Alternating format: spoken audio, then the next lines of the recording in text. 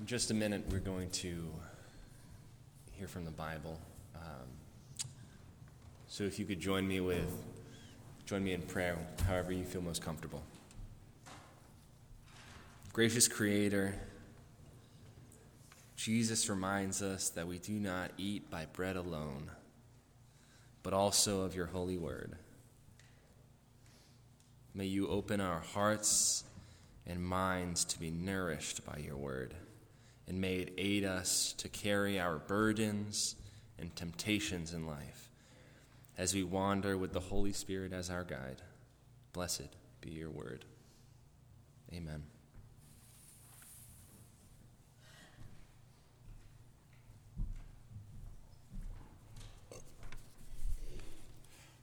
This morning's reading is from the Gospel of Mark, chapter 10, verses 35 through 45.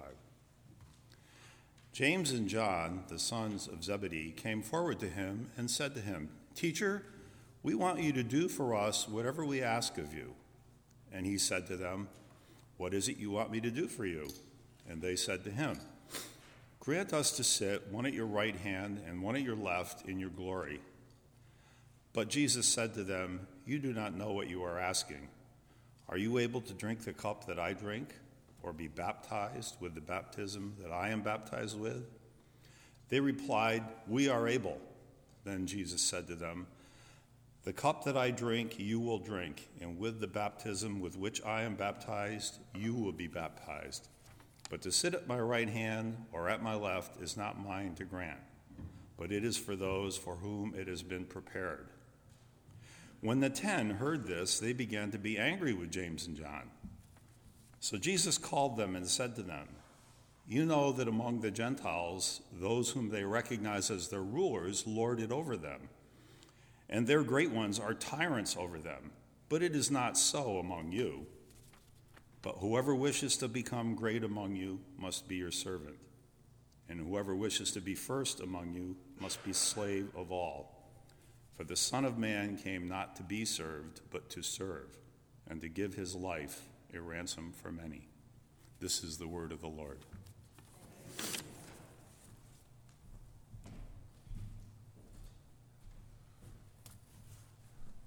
Before I really get into anything, I want to apologize for showing the movie before reading the book. I feel like a lot of people have a bias saying that the book is always better. And I feel like in this situation, that the book has a little bit of an advantage being the Bible. Also, big thank you to Garrett for making pairing the video with the timing with it all and the music. I think it was really touching. I love this series of artwork for a lot of different reasons. For starters, you get to see Jesus become a little bit bored. I don't think that's something that you really think about when you're thinking about Jesus' 40 days. There's pictures in there of Jesus throwing rocks at other rocks, watching bugs go about their business. You don't really think about how you would spend the time for almost a month and a half. Praying and sleeping can only take up so much time of the day. My first point is Jesus being tempted in the wilderness comes right after his baptism. He's dipped in the river of Jordan, and when he comes up, the heavens open and a dove floats down, and God's voice comes from the heavens and says, This is my son, and I'm delighted in him." Right then we learn God's love for Jesus. And then the Spirit calls Jesus into the wilderness. The testing comes right after everyone, including Jesus, finds out how much God loves him. And the second point is another one that I think is a really big point within this series of art, and arguably a more significant reason as to why I like it so much. It is because the same reason that we advocate in discipleship and in Sunday school. It's because when Jesus was in the wilderness, he was not tempted by a tall red man with pointy horns and a pointy tail. There was no red cape or pitchfork. Instead, did you notice what the tempter, what the devil, what Satan looked like in this series of images? He looked like Jesus. And Jesus was met by the same thing that we are all met by when facing temptation: ourselves. I mean, truly, it would be easy to push our temptations and our sins off on some stranger that looks evil, right? Rather than internally looking at our temptations and our sins, we push it onto this man, this stranger who's tall and red with pointy ears, has a pitchfork and red cape. In the reading, it says that the Spirit calls Jesus into the wilderness to face temptation. Now I wonder if Jesus knew at his weakest point, when he was so desperate, probably for food, but also companionship, and more probably to go back to his life where he had purpose and passions. I wonder if Jesus knew that only at this point would he know that his faith and his love for God would truly be tested by what the Scripture calls the tempter. And the third thing I noticed is that when Jesus was going through these testings, he comes to realize his purpose and his passions. In rejecting the evil, he realizes he will be the one to confront Satan and the evil for all people. This story of Jesus is an example of what we go through with our temptations. As we are tempted in our lives, we must first remember God's great love for us, which gives us the confidence to turn and look at ourselves, our temptations within us. And it's not easy. But when we do this self-reflection, it can help us form and be sidetracked and stay away from the sidetracks of our passions. And I definitely have had struggles with myself with this self-reflection and this restraint. For those who know me, know that I have a deep and true passion for caring for God's phenomenal and beautiful gift of creation. I loved the world outside very, very much. But temptation strikes me, and it steers me away from my passions. And I will always, always, always say that convenience is the enemy of sustainability. Now, I say this large accusation, but convenience is my temptation. It tempts me and it steers me away. And I don't mean that convenience is always a bad thing. An example of this, a good example that I've always found, is light switches. Light switches can be very inconvenient, and the one that always sticks in my head with this is the one at the chapel at Camp Fowler. I work there as summer staff, and if you don't know, the chapel is basically just a really large room of a building, kind of stretching from where I'm standing to the entrance of the fellowship hall. Probably from front door to back door, with the back door facing the woods and the front door facing the camp. And for whatever reason, the light switch is placed all the way in the back of the chapel. So if you're going to leave, you're at the front of the chapel, you have to walk all the way to the back of the chapel, flick off the lights, and then walk all the way back to the front of the chapel to leave. Obviously, it would be more convenient and simpler to just leave the lights on and leave the chapel. And I'm walking this great distance of 40 feet. And I have found these inconveniences or these conveniences all throughout life because I know that they tempt me and they annoy me. Like using a single-use plastic bag when you're at a grocery store rather than remembering to bring your own. Or driving 2 minutes down the road rather than walking or biking the 5 or 10.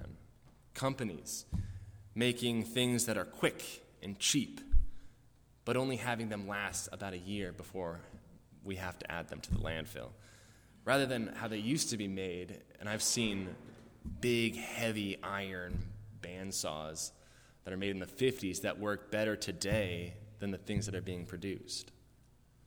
Truly and honestly, I can add to this list all day.